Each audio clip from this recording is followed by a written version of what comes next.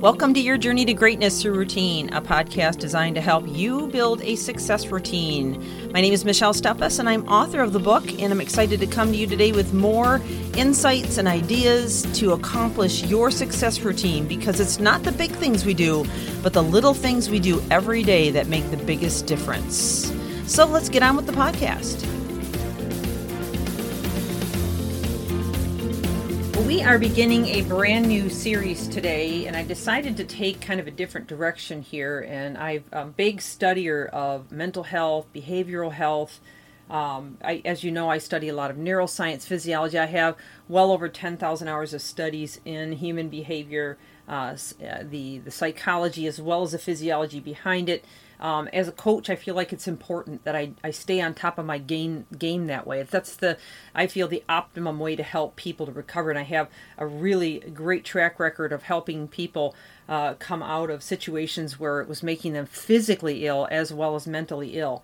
And that's what I want to talk about in the series that we're going to work through now, because I feel like this is really coming to a head throughout our nation, frankly, the world, that even children are being horribly affected psychologically from everything from the COVID to the riots to the confusion on political nonsense and everything that's going on. It's really hard to keep track of, and it's really hard to, keep your wits about you. And, anybody that's a human being, okay, and we're not talking any particular kind of human being, but strictly the human race, knows that there's only so much you can take and there's a breaking point, okay? And so I want to help you, I guess, kind of coach you through this series as a coach, but also as a studier of mental health. And we're going to call this series, Are You Okay? And so we're going to work through, first of all, some early warning signs that there may be some mental health issues happening. And please don't let that word mental health scare you. It's just a term. It doesn't mean that you're sick in the head or you're a fruitcake or a nutball, or none of those names that seem to equate with mental health, whatever terms you hear in your society. That's not what this is about. This is just about you gaining some composure, some clarity, some direction, and some confidence back in your life, and helping you to do that. So we're going to talk about some myths and facts on it, as well as giving you some solid solutions. And bear in mind that, my theme throughout all of the series that I've done, my theme is always to help you starting from the heart and the mind outward, okay? Because it has to begin within. And in recovery, no matter what stage you are in the fight to get your whereabouts back, you are curable, and recovery is totally possible. And I want to just throw out a couple of phone numbers here, just in case you're at a point you're listening to this podcast that you need more than just a podcast, because I recognize that I am not, I don't know everything about it, and sometimes you need a little bit more help, or maybe a lot more help than what I can offer. So first of all, I'm going to throw out the Veterans Crisis Line. If you're a veteran, 1-800-273-8255. Again, that's the Veterans Crisis Line, 1-800-273-8255. Also, the National Suicide Prevention Lifeline. It's a talk line, so you can talk to somebody who's been trained to help you in ways that are, beyond what we're going to do in this podcast. So 1-800-273-8255. Again, 1-800-273-8255. So really, that's the same number as the Veterans Crisis Line. They help with either way. But I want you to understand that, help is out there if you need it, however you need it. But I also typically extend the invitation if you want to reach out to me in my position of what I do know and what I can do.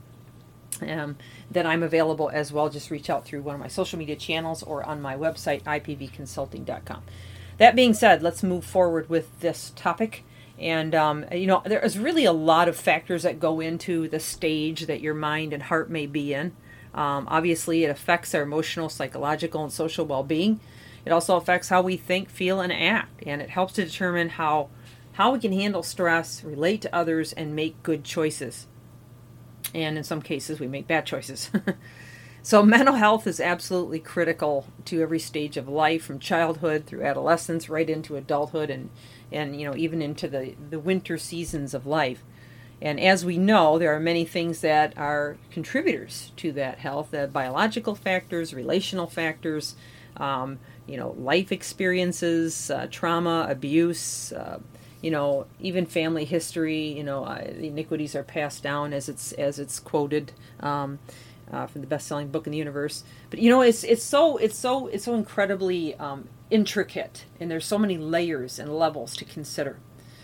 So what I want to do is start with some warning signs that maybe you're needing to do something about it, whether it's finish this series with me and work through some of the assignments and the ideas that I share, or whether it's you get a book to read, or you get some counseling, or you call one of those hotlines I mentioned, whatever it might be.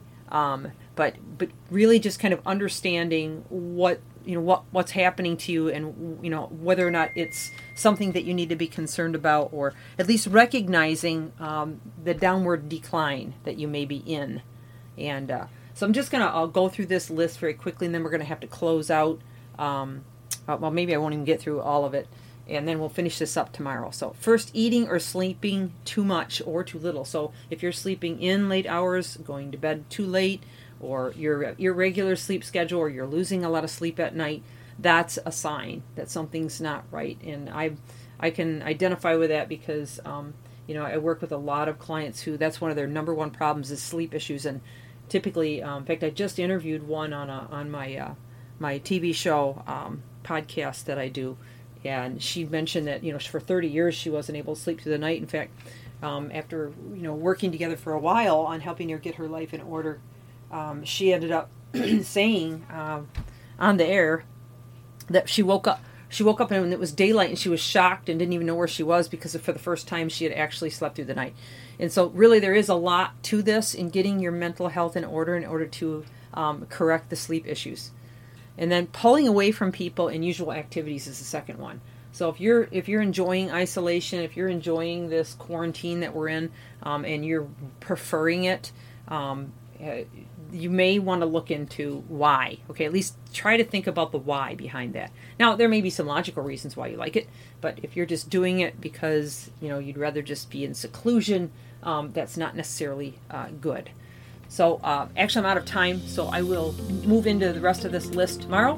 This is Michelle Steffes, your journey to greatness through routine, inviting you to stay on this series with me or recommend it to somebody else who may be helped. Look forward to having you back. Thank you for joining.